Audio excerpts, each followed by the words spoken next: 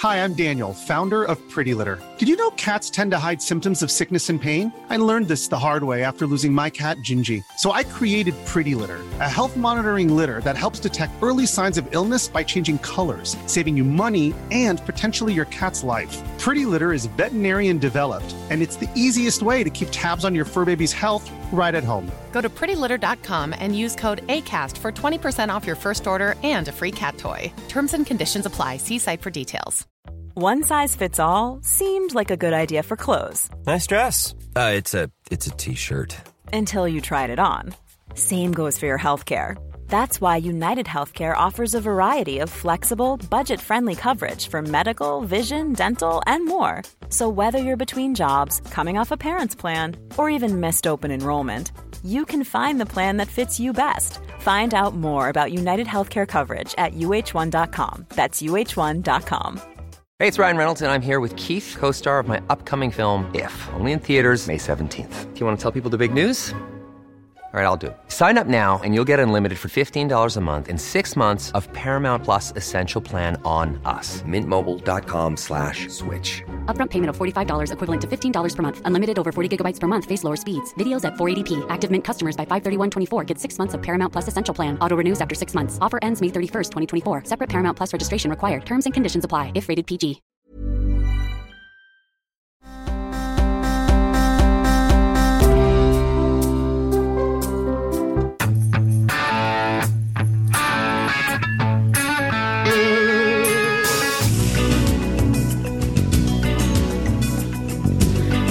In key.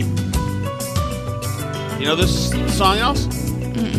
This is the theme song to What Happened to Me Today. This is the theme song to ER. Where I was today for an emergency, and I had what a day I had. So first, because I've got an ingrown toenail, sorry everybody, if you're somebody prone to throwing up, thinking about things, this ain't good. I have bad-looking feet when there's not an ingrown toenail. So anyway, you have very cute feet, sweetie, like a hobbit. Yeah. So anyway, so my big toe is like, in fact, whatever, you don't want to know, but it's bothering my walking. So, and we can't figure it out. Alice has tried to help me get the thing out. I've tried to get it out. It's busted in there somewhere, and so then it's today, not a pretty scene, right? And so yesterday, I probably could get it out if I could sedate you. Right. So yesterday, Alice went to. Yesterday, for some reason, I was put back on lawn mowing duty, which is back in my plate, and I was mowing the lawn, and the toe was really bothering me. I was on an angle, etc., and then I had to plant some things, which we should water tonight too. Okay. And the toe is bad tonight as well. So then Alice, I asked her to help me try to get the thing out, and she spends like 30 minutes. I've never been in so much pain in my entire life. This was Civil War bone saw level pain with no anesthesia. Not. It was horrific. Alice, you weren't on the receiving end of it. It was, my throat got dry. You have not had anything. No, I've had babies without an anesthetic. I know. No, there is no childbirth that comes anywhere your close ingrown toe to this surgery with blunt instruments. Mm-hmm. And it was so painful and just a total that I was afterwards. First of all, my toe became numb eventually because it just killed all the nerves. It's dead now. And then I'm lying there and I'm like, I would been sweating, and then I felt this weird peaceful feeling. It was I've never had so much pain at the hands of another human being. So this is definitely this is, like I said, Civil War era. So then we decide that maybe it's time I go see somebody. So we go to make an appointment at the In-N-Out clinic. The unpleasant person, witch, who answered the phone, actually was the one who was there, who said, "Yeah, we do ingrown toenails." I go there. She goes, "Yeah," and I said, "Do you have masks, by the way? Because it's a mask place." And she points to them. And I said, "Oh, okay." And she said, "Your last name?" And I said, "No." She said, "What's your name?" I said, "Oh, it's Tom." And she said, "Okay, let's go." And I said, "Okay, yeah." She goes like this. In other words, go over to the next window. Doesn't say it, just points. She's a nasty person. If you're in the Greater Newburyport area, you know who I mean. Anyway, so I spent a few minutes with the witch. Then it's time, and I'm thinking here that what usually last time I was there in person, I had to show a beautiful young nurse. She had to hold my gout foot in her beautiful, once pure hand. I'm sure I ruined her. She is a ridiculous. That's nothing to the time. She looks like a salamander. That's now. nothing to the time early in COVID when you had to do telemedicine. Let's not get me in trouble here. And you had poison ivy in your eye. Oh yes, that's right. You were on the telemedicine thing. Yeah, that's right. And there was a poor young woman on the other end. She was also beautiful, and the telemedicine woman had to look at your poison ivy face. Oh yeah, that's right. I got to look at her angelic, perfect face. She looked at my poison ivy face. Oh, it was perfect. Great. It was great. So I go into the area. Finally, after what seemed like about 11 hours, they call me in, and the woman says, "Okay." First of all, I had a problem with the guy. There was a guy who sat down next to me. They said, "Oh, he's getting some shots," and they're like, "Whoa, where are you going?" He said, "Tel Aviv," and he sat down there next to me, and they say, "Okay." After like 25 minutes, like, "Okay, Thomas." I said, "Oh yeah," and he says, "Yes," and I said, "Oh, I guess what Thomas?" And she said, "Walsh," and he said, "Yes, Walsh," as if he's got a problem with me now for having the same name. Since I tried to take his slot, so then he gets up and he looks over at me and I say, "Good luck in there," you know. Why? There's six, you know, 6 acceptable waiting room quips you can make, right? And he goes, "No, thank you," and then I noticed he's left his glass case for glasses on the seat where he sat, which, by the way, said don't sit there because it's social distance. But he sat. I didn't say anything. I said, "Oh, you left your." He already doesn't like me. We've got a bad energy, and so I say, "You left your glass case," and he turns around, doesn't say thank you to me. He said, "Oh, and so I did," and goes and grabs it and goes in. So Thomas Walsh, you suck. What? So then it's my turn to go in, and the first nurse goes in, and she goes, "We got to do your blood pressure," and I say, "Okay, here we go." I know. I knew that there was a way that somehow me getting an ingrown toenail would end up with them working at me in the emergency room somewhere else. So here we go. They do the thing, an automatic thing, and she says, "Wow, it's really high. It's really high pressure." I said, "I know, it's really high. I know, I'm fat. It's high." She said, "You were on medicine. What happened?" They stopped. They wouldn't give me my medicine anymore. So it's like, well, yeah, the medicine thing, the blood pressure medicine thing is like a racket because they. Well, hold on, that's coming. Okay. It's all coming. So she said, "Oh yeah, it's really high. It was like 180 something. It was over 102. It was not an okay number. It's such a bad number that she's asking. What was that noise, Alice? What noise, honey?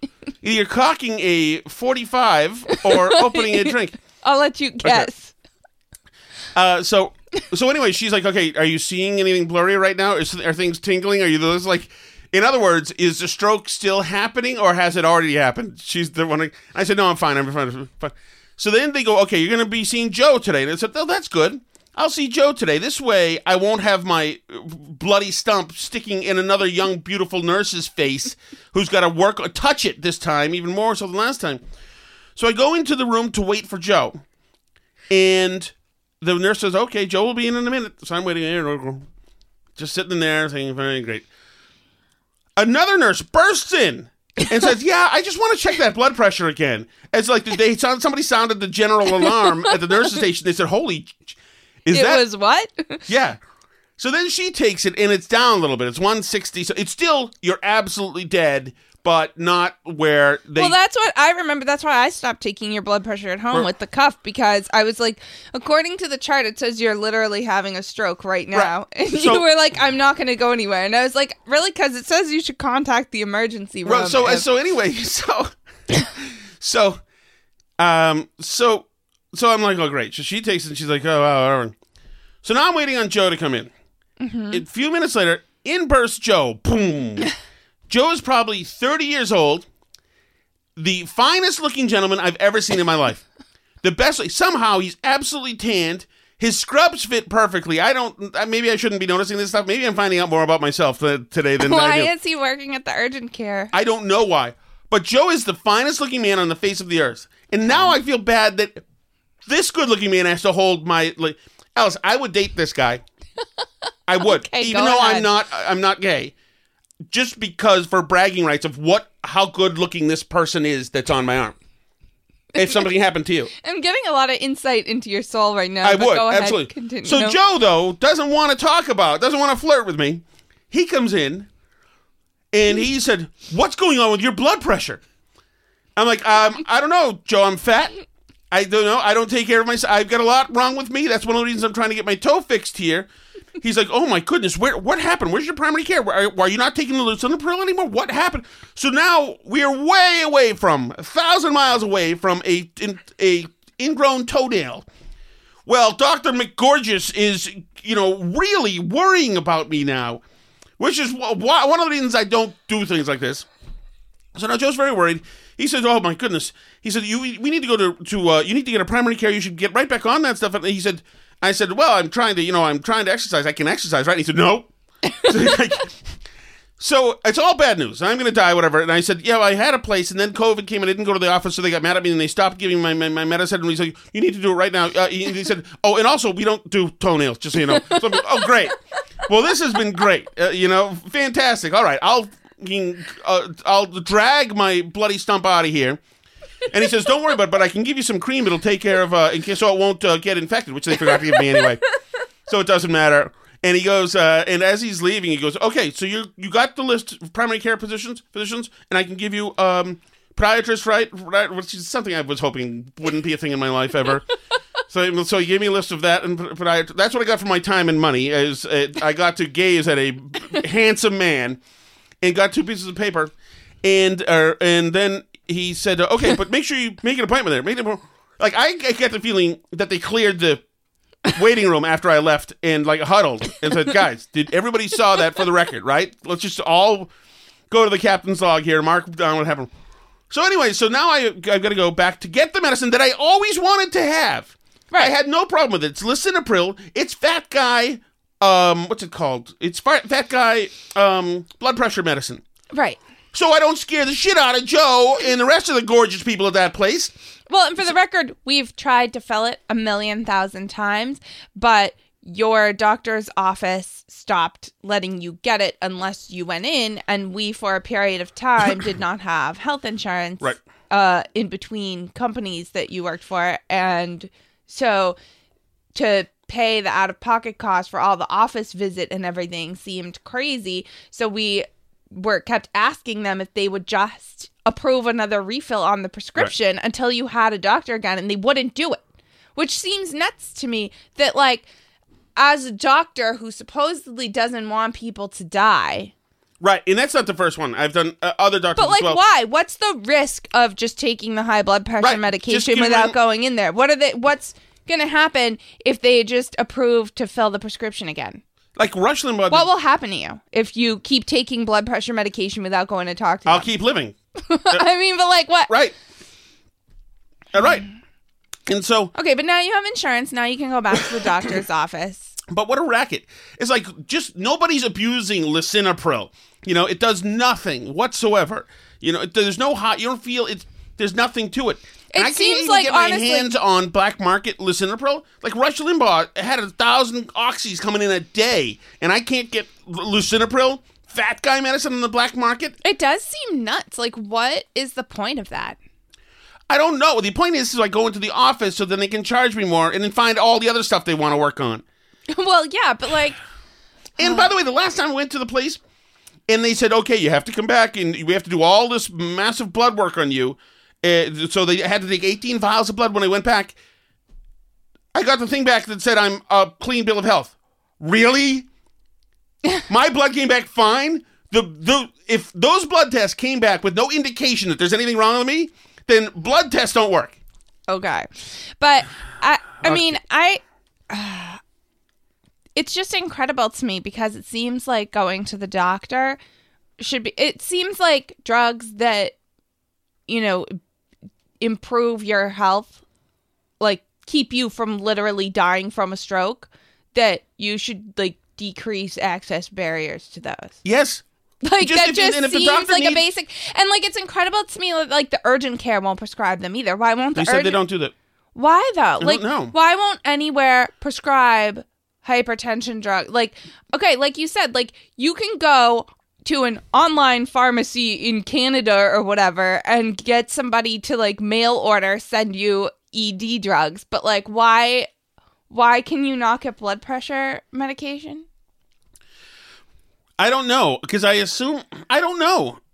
I don't know why there's not a pile of 7,000 here, and I don't know why when I get them, Alice, it's 1 month at a time. Because it's just give me the free the bottle is 5 inches tall. It's 1/5 filled. Fill the goddamn bottle with the fat guy medicine and take money off the top. Whatever you need. This should not be this hard. I am willing to pay. It's ridiculous. Somehow I went today to seek medical care and came back with less medical care than I had before I went there. Right. All right. So that's fine. Alice, on the other hand, a lot of you guys who listen to the radio show were worried because I had told them, Alice, and I'm sure I'm in trouble for this, that you were mad at me.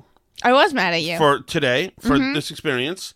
I was. Because I talked about it on the radio, the fact that you had you were going to your place, and I asked people, what should she say, somebody who hasn't been a cook really before, what should she say to people, and people came in and gave advice, and then Alice torched it and wrote me a long, very typical Alice Shattuck screed about how everything's ruined and how I'm a bastard and never listen to her. Well, it's true. I don't necessarily want to be a restaurant cook with my life's work. I'm doing it because of financial considerations, not because it's my dream to be a restaurant cook. This is something I found out about you just today. What? Okay, and then you yelled at me and I ruined everything and you didn't want to do it, and so you went there, and how was the experience? It was great. Okay, so you had a wonderful time, and now would you say? It was great, and I liked the place, and now I'm going to be a restaurant cook, but... I didn't see the follow-up apologizing email. It's funny, huh? I'll wait for that one. You're still making me do it, and I still said... I'm not making you do anything else. You are making me do this. You came up with this job, and you sent it to me. I found this job, yes, because it's the St. Pauli girl job. It's not, which should be perfect for you, considering... you're somebody who was just bragging about her breasts before we got on the air, which I was not. Which, hang on, I'll have that audio at the end of the podcast. So listen after it's over. There's hidden audio. No, don't record me without my consent, please. No. That's the laws in this house are much different. Who also said earlier, do you think I looked too sexy for the interview? My goodness, Alice. Well, I assume, like most interviewers, he dove across the table at you. I mean, when you're dealing with this level of hotness, Alice, only you and a certain doctor have I ever seen this hot. Stop. You think I look too sexy in the interview? I was just not sure. That's... I know I look really sexy, but do you think, is it possible for me to go overboard, Tom? I just was wondering if it was, too much makeup since it's, in a kitchen, which is, this least... sexy job that... What do you mean it's the least sexy job? Working in a restaurant kitchen? I don't know that that's true. Well, they don't have too many sexy sous chef outfits, I guess. They don't. Although there's a lot of very good-looking people in F&B. But it's not, glamorous. So I wasn't sure if, the makeup level was too much or if the outfit was right. Or, well, it's not, I don't know, but this is the top I wore. Thoughts? I don't know. Oh, you have thoughts on your excellent cleavage, end quote. I think that top looks great. That's what you wore on our first date. I think you look beautiful. Alice, this is when human beings say thank you. I deserve such comments. They don't warrant a thank you. Well, just were being rude to me. No, I was not. All right, we have to start the show at some point. I don't... So, here's my feeling.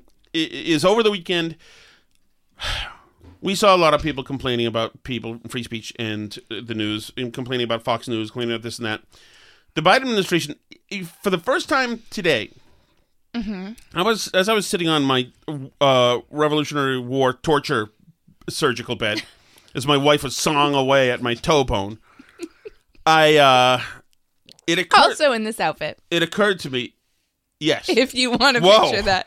I mean, that was the only anesthesia I needed was the amount of sexiness. It was an overload. So thankfully, I was in the clouds. I didn't feel anything.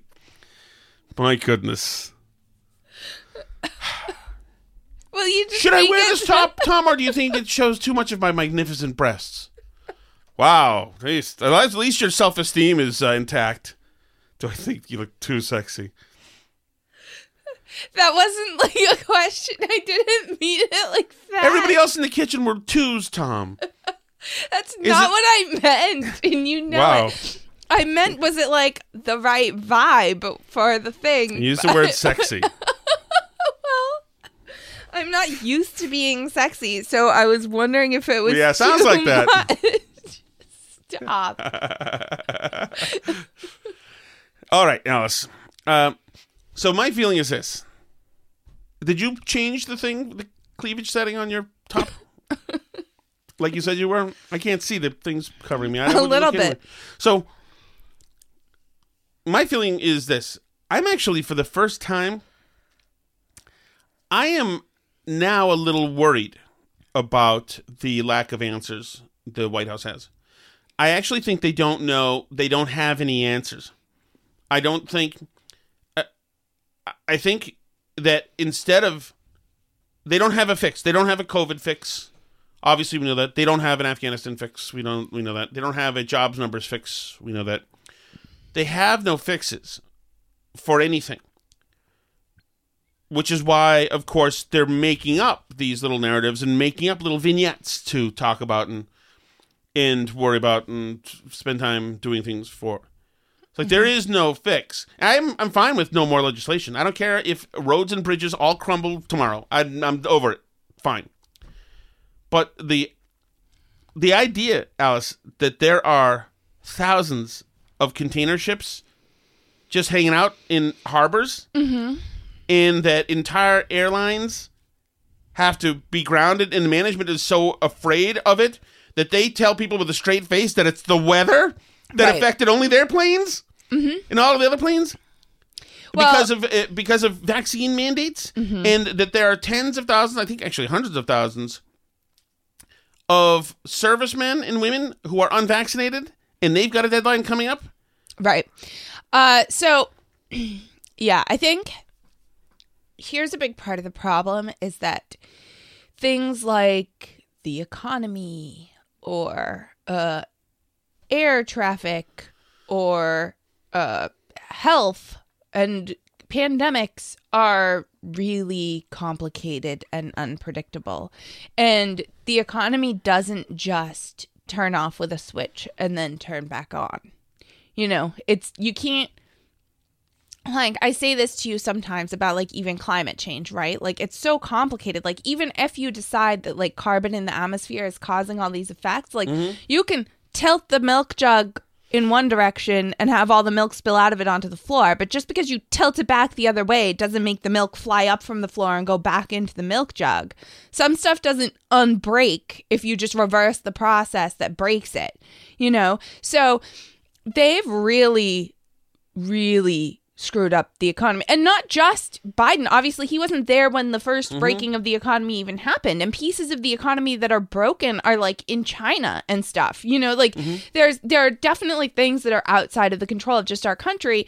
And the choices that were made that broke the economy were made by lots of little officials as well as the big officials in Washington, D.C. and Anthony Fauci and stuff, right? So, like, it was a lot of complicated causes, but the economy shut down for a long period of time, and it's not clear that anybody knows exactly how to turn it back on. And, like, certain things, like handing everybody a bunch of cash can, like, keep it on life support. But, like, there was an article I sent you today where people were saying, and this was, I think, was it Bloomberg? It was a major financial publication was saying, like, we should be worried that the United States is already actually in a recession right now. And we're just, it's stagflation. Like, the economy's stagnant, but we're inflating prices so much that we're, like, not fully seeing it yet. But that's like really dangerous, right? Like that's when you really hurt your economy. So like I was having this conversation with someone the other day who was saying like, oh no, like the traveling economy is back because like car rentals are really expensive and hotel rooms are really expensive. And I was saying, but you don't know from the demand side as the consumer if those things are expensive because there's like a ton of demand and everything's back and it's normal, or because there are supply issues, whether in the labor supply in terms of like hotel rooms and hospitality, those are very, very dependent on the price of labor, or on, like the used car supply. The car market is completely out of whack. That's accounting for a huge amount of the inflation right now. We also, what you're not seeing in any of the inflation numbers yet, really, is the housing costs, which, like, I mean, you and I know because we got approved for a mortgage for the lead stuff that valued our house at a certain amount of money, like pegged right in the end of 2019, the beginning of 2020. So we know exactly what our house was worth, like right before the pandemic. And it's now worth a lot more than that if we just went out to sell it. I mean, like a lot more, probably a 10 or 15% increase in a year or two, right? Like, and so that you don't see right away, because what the inflationary measures look for in terms of housing costs is the rental value of a place, which you don't necessarily see in the prices. Like, and people continue to live in the same home. So people's rents go up. That hits inflation. But housing values don't hit inflation really, except as this sort of proxy thing that takes longer to show up, like the equivalent cost to rent, right? So this is not a good economy right now. Despite the spin that they're trying to put on it, and Marty Walsh goes out here whenever there's the jobs numbers looking terrible, and Joe Biden is telling us that, it's Trump's fault and he's recovering it or whatever. I mean, this is... there are now structural problems that may or may not be able to be resolved. Like, there might not be a fix for some of this stuff. No, but also you said that the pandemic is not predictable, and maybe it's not, but your public policy can be predictable. So, well, right, but cutting the checks, we knew that would soften the job market. Well, right. So cutting the checks does hurt the job market. We absolutely. know that putting COVID constraints on places affect these places, businesses, etc. So we knew that was going to happen. But that being said, there's going to be an impact when there's COVID constraints and stuff. But stuff isn't that cut and dry. Like, for example, the Biden vaccine mandate for businesses, for the one that's for businesses over 100 employees, that doesn't even exist yet. It's a press release right now. There's no policy. There's no OSHA policy. They haven't come out with it yet. Well, there's no OSHA arm of enforcers of vaccines. OSHA doesn't deal with that. I mean, but we're all acting like Joe Biden's acting like this mandate's out here, and it's not even out here. So there's not even any official government policy that you can point to that's even doing this, but companies are still reacting to the presidential press release and trying to do this stuff. This is what I mean when I say it's complex and unpredictable, right? If they're non-compliant, they can be fined. But they can't be fined right now. Yeah, but that's why they're doing it, because they see it coming. Right, but what I'm saying is, suppose Joe Biden never comes out with this policy, and then people say, well, the Biden vaccine mandates made XYZ happen with Southwest Airlines. Well, then they'll turn around and say, we never even came out with a mandate. We decided against it. It couldn't have been our vaccine mandate because we didn't have one. And I honestly think that's part of it, right? And it's the same with the pandemic stuff. They shut stuff down and made it illegal to go out, but they also scared the bejesus out of people. And if they had just come out and said oh my God, you're all gonna get sick and die from going out and being in a store or a restaurant, do you think the restaurants wouldn't still have been hurt? Of course they would. Fewer people would have gone out to the restaurants. It would have hurt the businesses. It would have made some people stay home or not show up for work or collect welfare, whatever, right? And like, so there's stuff the government can do, like these signaling things. They can send Fauci out here to say it's dangerous to go eat in a restaurant. And that affects the businesses as well, you know, and the supply chain issues, like same things, right? Like if Biden goes out and signals that he's going to like start, you know, use the Defense Production Act to start like making certain factories make something else, you know, then businesses are going to adjust accordingly. They're trying to like predict what the government's going to do. So even the signals that they send have a big impact on the economy, which is what we're seeing right now with this vaccine mandate stuff. And that has a ripple effect. Like, so this happens to affect Southwest a lot. I don't know for sure, but I'm guessing this is because, and you know, we've known some stewardesses over the years. Mm-hmm. Southwest is like famous among airlines because they are very, very strongly unionized. The employees are. So, like, for example, we used to know a flight attendant, who was like But aren't they all unionized? No, because so we used to know a flight attendant who I believe worked for JetBlue, but a different airline, and her whole thing was like she was pro-union and she wanted them to unionize and all this stuff, and like that was like the example she always used. It's like, well, Southwest is the cheapest. It doesn't drive up their prices. And they're like the most unionized, the most strongly unionized airline out of anybody. Well, the flight attendants, this problem was pilots, wasn't it? Well, this was pilots, but I assume it's everybody. We're also like not getting it. We're also, I'm hearing pilots are ex-military, but their union though is the ones that are coming out with statements and stuff, and they can't. The union can't do an officially organized action, I guess, but because they've negotiated these really strong union benefits, Southwest Airlines has. They all have all this like paid sick time and stuff, and if they are going to get fired on the vaccine date, then they're going to lose it. So they're all using all their sick time and stuff in advance. This is not an officially organized strike because they can't like, but you know how like teachers like plan their work stoppages in advance and stuff like, so this isn't an officially organized strike, but the union has been for a while now suing the airline over this, over the vaccine mandate and all this stuff, the pilots union. But I don't know. I'd love to get a pilot on to talk about like how unionized the pilots are versus other pilots. But I know that like the flight attendants are very heavily unionized in Southwest. Well, pilots. But that's actually not the reason they're the cheapest airline. They're the cheapest airline because they worked out a deal with fuel ages ago where they have like a locked in price for fuel and they're cheaper than other airlines because of it. It's like a whole thing. But anyway, that's beside the point. But I do think it's interesting that they're like known in the industry for like being very highly unionized and that they're the ones that are having this happen. I also think it's interesting how much like people on the left are suddenly anti union and strike. But, so this is my favorite thing. This is the CNN write-up of what happened. In a statement, the Federal Aviation Administration said there have been no air traffic-related cancellations since Friday. The agency, so not air traffic controllers, the agency said that airlines are experiencing delays because of aircraft and crews being out of place. Yeah, out of place. So what the hell does that mean, out of place? It means they're not showing up for work. They're calling in sick. Well, is this a new phrase? So the crews are out of place, and this is a lot of flights. This is like more than a quarter. Is that anything like not there? It's like not there. Yes, I would say it is. Right. Well, let's use not there. So, but it's like more than a quarter of their flights. It's like hundreds of new flights are getting canceled every day at Southwest, and you know, I don't know to like what extent.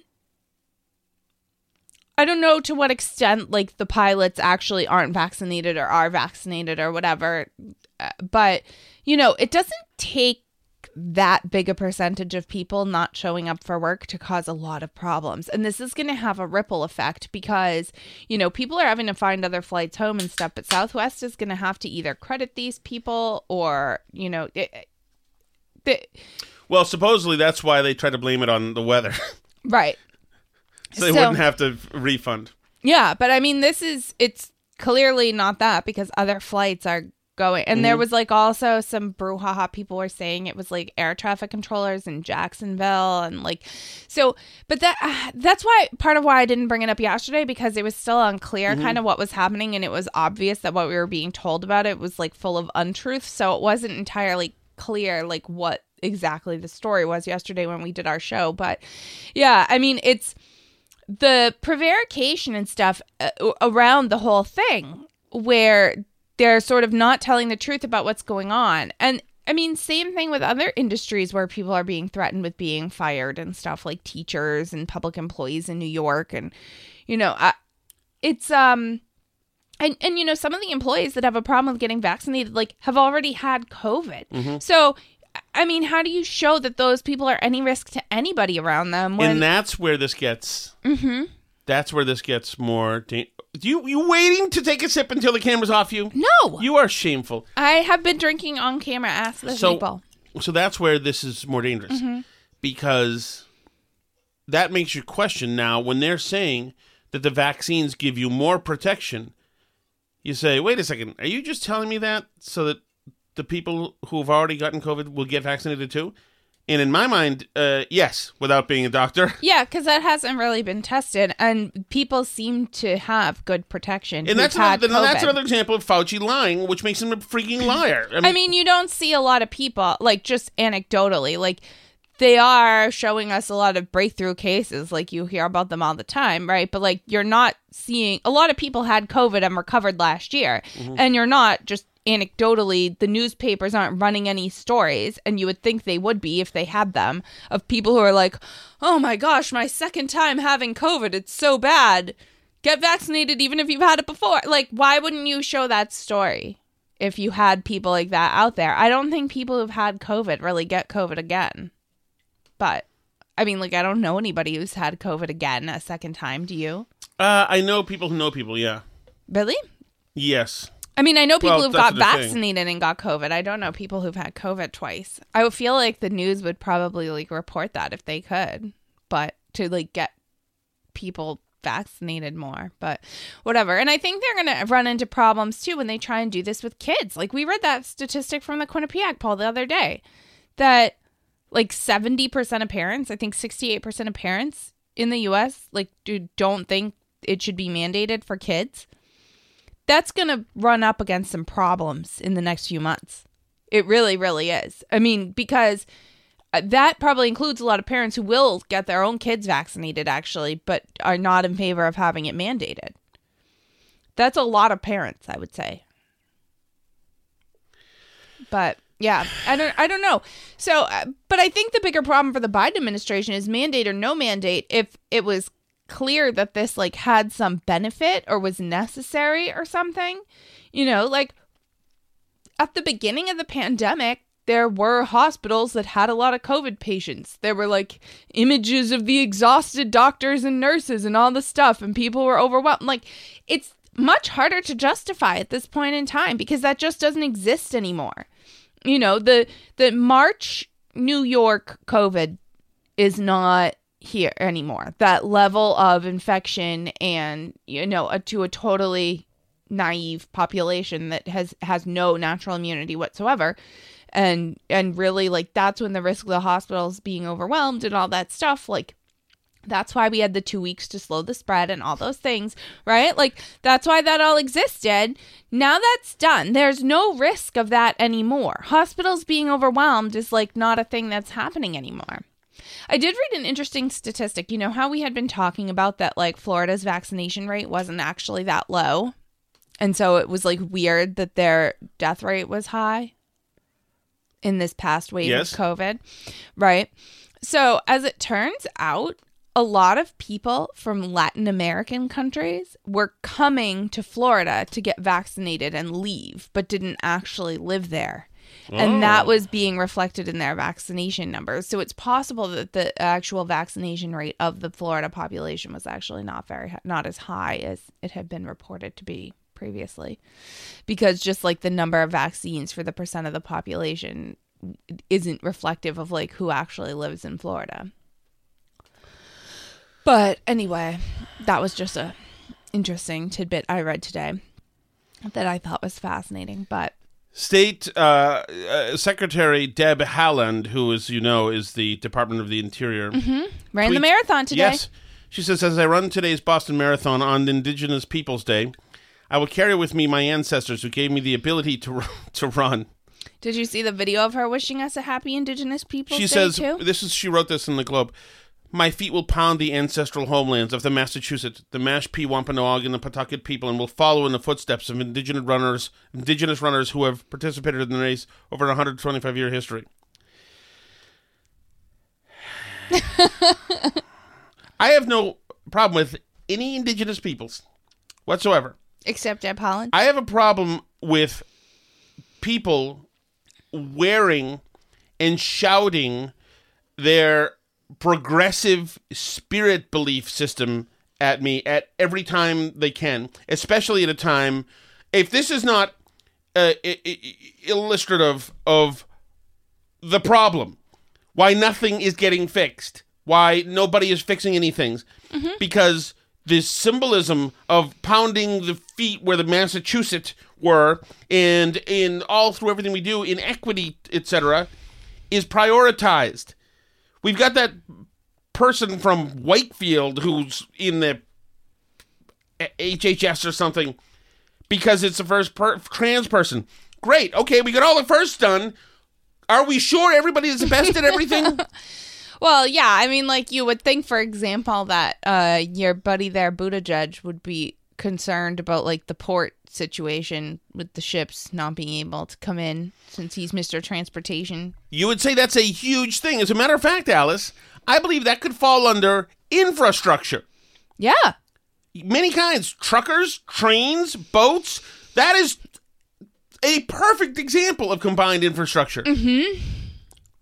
And ports affect all of us, whether or not, like, we own the port. So that's, like, a perfect example of something the government is supposed to run because they're everybody's ports. You know, the ports affect what can show up in your grocery store shelves, whether you live near the port or own a part of the port or what. What are you frowning at? Why am I concerned? What's wrong? Along the way to running my first marathon, I began to think deeply about the story of my people who have used running not only to get places, but to preserve their traditions and culture. In the days of my ancestors,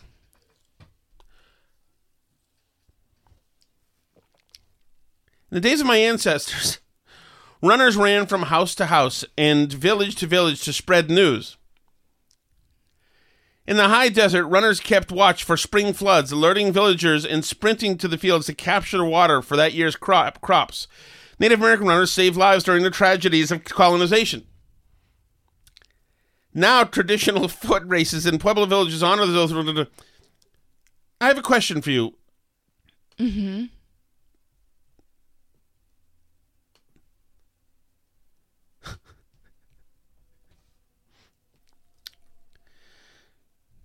Does this seem like a bit of a stretch? Well, yeah, and also I question the lumping together of all different indigenous people. Exactly. Isn't that, like, me claiming, like, Italian people as part of my heritage, even though I'm not, like, remotely Italian in any way whatsoever? Like, it's weird when you lump a bunch of different cultures that are, like, very disparate. Like, is she Wampanoag? I don't want to. I have no comment on that.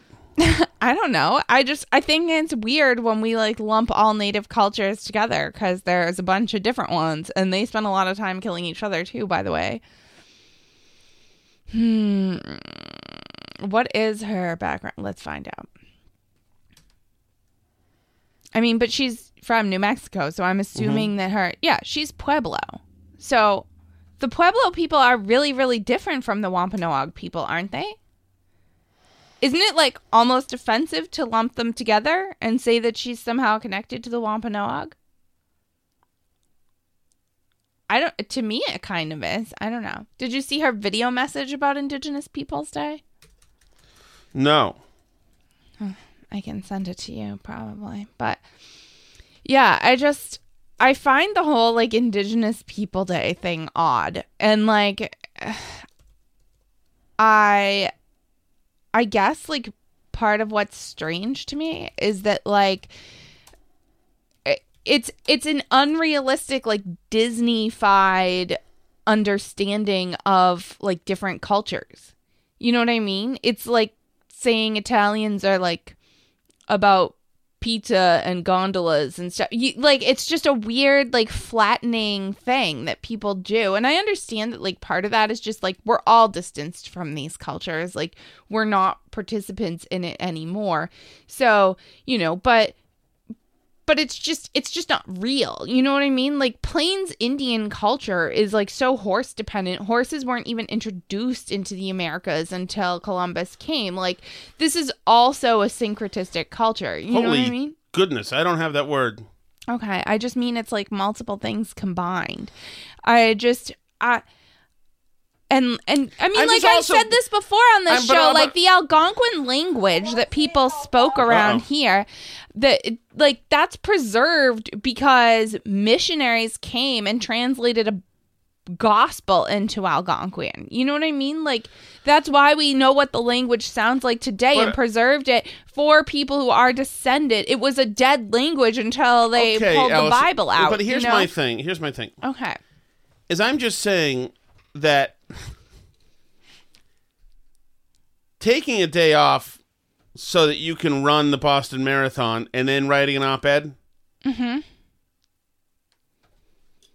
doesn't necessarily require you to make the stretch that running was a particularly Native American thing to do. Well, I think, a lot of people ran before. And yes, and what did and many people take to Native Americans when the Spanish brought horses? Horseback. The horses did the running. Yeah. So I'm just saying that almost every civilization has had running. Counted on running to alert the villages to escape colonization. Well, that's why we have the marathon, isn't it? Because the ancient Greeks had running. She right? She says, on this way, there were very few solely walking societies made it. Nope, not going to walk, not going to run. But they're coming upon us. They're going to kill us. Nope. That's a principle I hold dearly. I'd never run. Those people didn't last. On this special day, she says, I will run for missing and murdered indigenous peoples and their families. Can't just run down the street, okay? How about that? And the promise that our voices are being heard and that I'll have a part of an equitable and just future in this new era. God. Is there anything that wokeism can't F up? This is why Donald Trump is right. Everything woke turns to bleep, he says. Then she says, I will run for Tom Longboat, Tarzan Brown, Patty Dillon, because yada, yada, yada, yada. It's part of this administration made a commitment to honor our country's promises to indigenous communities. It's part of our Build Back Better agenda to embed equity and inclusion into everything that we do. Hadn't noticed. Across the administration, we are ensuring that tribal governments... Can you guys embed getting food to grocery store shelves as a part of everything you do?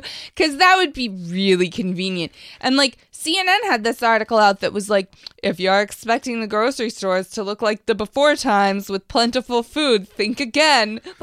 Really? Don't tell me that. Maybe instead of worrying about the pounding of feet of the Wampanoag people, you should focus on getting ships to come into the country. And don't tell me you can walk and chew gum at the same time if we're looking at empty grocery store shelves. Because this is America, and we should not have to look at empty grocery store shelves. We're better than that at this point in time. I sent you Deb Holland's audio, by the way, did you? Should I grab it? Of her Indigenous Peoples Day message. But, yeah, here's the thing, that people act like you can do all the things. Whenever you say, is this what we should be focusing on? They go well, can't we do both? Oh, well, if you say, why don't we focus on, fatherlessness and education in underserved communities in the cities, then they say, well, but we can focus on that and also talk about police shooting black people. Okay, well, but I don't really see you doing anything about the actual problem that's actually killing way more people, And it's the same stuff with this, woke junk. It's yeah, we're embedding equity in everything we do, but but it's part of our Build Back Better agenda. Well, I don't see you getting any Build Back Better agenda passed. So if you're worried about bridges, pass some bridge stuff. Well, if you're worried about ports, pass some port stuff. Because it doesn't seem like you can get both done. So maybe you should worry about the stuff that's actually important first. Because, this is real life. Everything is limited. You can't do all the things. She finishes. This goes against what you're saying. They don't want to do ports. She says, I'm proud to be part of an administration that recognizes and trusts that my life experiences can inform policymaking in an effort to correct the mistakes of the past and help create a future for our ancestors that our ancestors would be proud of. Stay safe, runners, and happy Indigenous Peoples Day. Yeah. Maybe guys just try and run an administration that's not one massive screw up after another. Maybe try that. Maybe we shouldn't hire people who just hate America as constituted.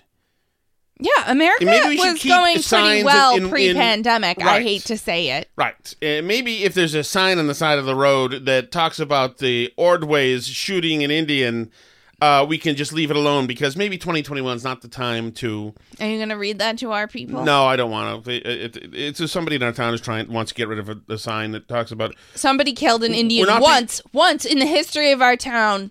Somebody killed an Indian, and there's a sign about it, and they have a problem. So, yes. So, okay. So that is where we are. I'm now mad and angry. And sorry. Sorry. No, life is good. Listen to Deb Holland's message. You can play it straight. There's no swears in it. There's no swears, and she's wishing you a happy Indigenous Peoples Day. Where are you, Deb? I just had it open. Hold on, I got to move. I have to open these things in different browsers. All right, here we go. Guwatsi Haupa. Happy Indigenous Peoples Day, everyone. Today we celebrate the rich traditions, diverse cultures, and resilience of Indigenous communities. I'm incredibly proud to honor the first stewards of this land, the Indigenous people who survived through periods of brutal colonization and eventually forced assimilation policies. There were forced assimilation policies? And there were voluntary assimilation policies. Many Indians took advantage of those. They liked creature comforts, and they were happy to do it. And you can have the first of all, assimilation. If you want to talk about the entire experience, assimilation was the way to go. I hate to tell you, because the realities on reservations are not awesome in a lot of places. Well, right, and many of the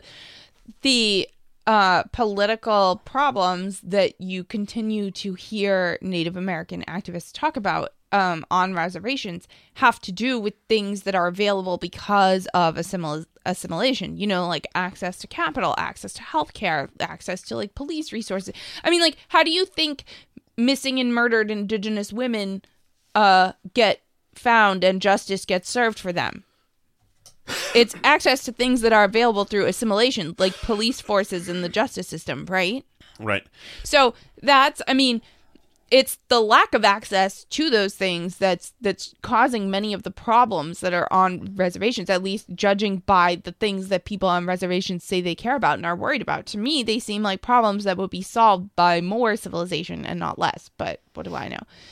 But anyway, so I wanted to just throw it out there because I think it's interesting that like how fast stuff has changed, because now it's like pretty much unquestionable that Columbus was like evil, and why are we still celebrating this guy, right? And like, I mean, to the point where like sometimes you wonder if you're crazy, like, well, maybe he wasn't that good, like maybe it's, you know, because all these people are like saying he was so bad and like bringing up all these examples. Here's 2015, so this is like directly before Trump. Here's Obama's message for Columbus Day. Over half a millennium ago, Christopher Columbus, an ambitious navigator native to Genoa, Italy, set sail for new horizons aboard the Nina, the Pinta, and the Santa Maria. His expedition went west for a months-long journey. Though his first of 4 voyages across the Atlantic did not end at his desired destination of Asia, Columbus's adventure reflected the insatiable thirst for exploration that continues to drive us as a people. Columbus's legacy is embodied in the spirit of our nation. Determined and curious, the young explorer persevered after having been doubted by many of his potential patrons. Once opportunity struck when Ferdinand II and Isabella I agreed to sponsor his trip, he seized the moment and pursued what he knew to be possible. Columbus's arrival in the New World inspired many and allowed for generations of Italians to follow, people whose Italian-American heritage contributes in immeasurable ways to making our country what it is, and who continue to help strengthen the friendship between the United States and Italy. yada, yada, yada. Then he talks about like how, yeah, we did hurt Native people, but in the years since Columbus's time, the legacy of early explorers has carried on in the wide eyes of aspiring young dreamers and doers, eager to make their own journeys and to continue reaching for the unknown and unlocking new potential. In commemoration of Christopher Columbus's historic voyage 523 years ago, Congress by joint resolution, etc., and he declares like Columbus Day, right? So it's crazy, like, how far we've come, because Biden obviously couldn't put out that statement now, 6 years later. Could Biden put out a statement like that? I don't know. I think he put out a statement. I'm not sure what it says, but I'm sure he put out sort of there's no way the White House didn't put out a statement. But was it about Indigenous people or was it about Columbus? I don't know. I know that he did put out a statement, but I don't know what it said. But I don't know. Maybe it's something a little more boilerplate. Maybe not. But the fact that this is prioritized this is Biden's. Okay. More than 500 years ago, after securing the support of Isabella and Ferdinand, Christopher Columbus launched the Niña and the Pinta. While he intended to end his quest in Asia, he instead landed on the shores of the Bahamas. Many Italians would follow his life. Today, millions of Italian Americans enrich our country's traditions and culture. Today, we also acknowledge the painful history of wrongs and atrocities that many European explorers inflicted on tribal nations and indigenous communities. So, yeah, there was nothing here, like, unequivocally positive about Columbus or how he contributed to our lives today. Right. There's Italian Americans, and both Biden and Obama did mention indigenous people, but I would say that the focus has shifted in the last 6 years. My goodness. Well, thank you so much, everyone. As always, you can find us on Twitter at Burn Barrel Pod. We're at facebook.com/Burn Barrel Podcast. We are also at burnbarrelpodcast.com, and you can email us at burnbarrelpodcast@gmail.com. We're on Gab. We're on Parler. We're at Burn Barrel Podcast on there. We're also on YouTube. Subscribe on there, and on Rumble in case the YouTube goes away, and all the other things. So thank you so much, everyone. And I have a Substack coming out very soon, I promise. I'm sorry, I was in the ER today, as you know.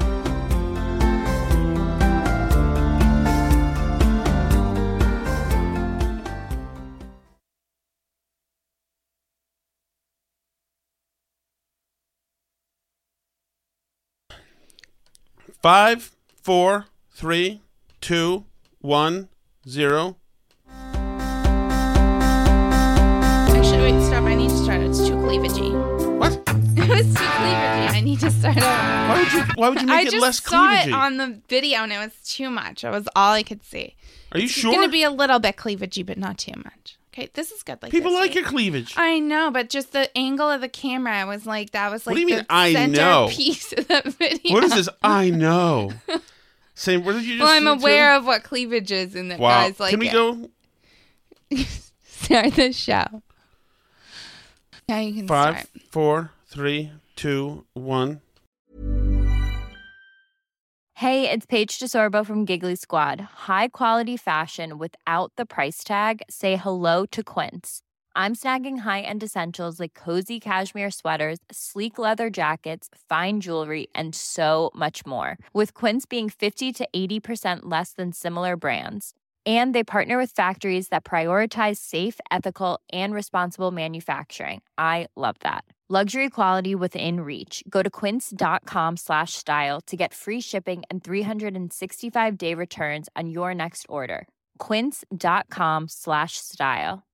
Imagine the softest sheets you've ever felt. Now imagine them getting even softer over time. That's what you'll feel with Boll & Branch's organic cotton sheets. In a recent customer survey, 96% replied that Boll & Branch sheets get softer with every wash. Start getting your best night's sleep in these sheets that get softer and softer for years to come. Try their sheets with a 30-night guarantee. Plus, get 15% off your first order at bollandbranch.com. Code BUTTERY. Exclusions apply. See site for details.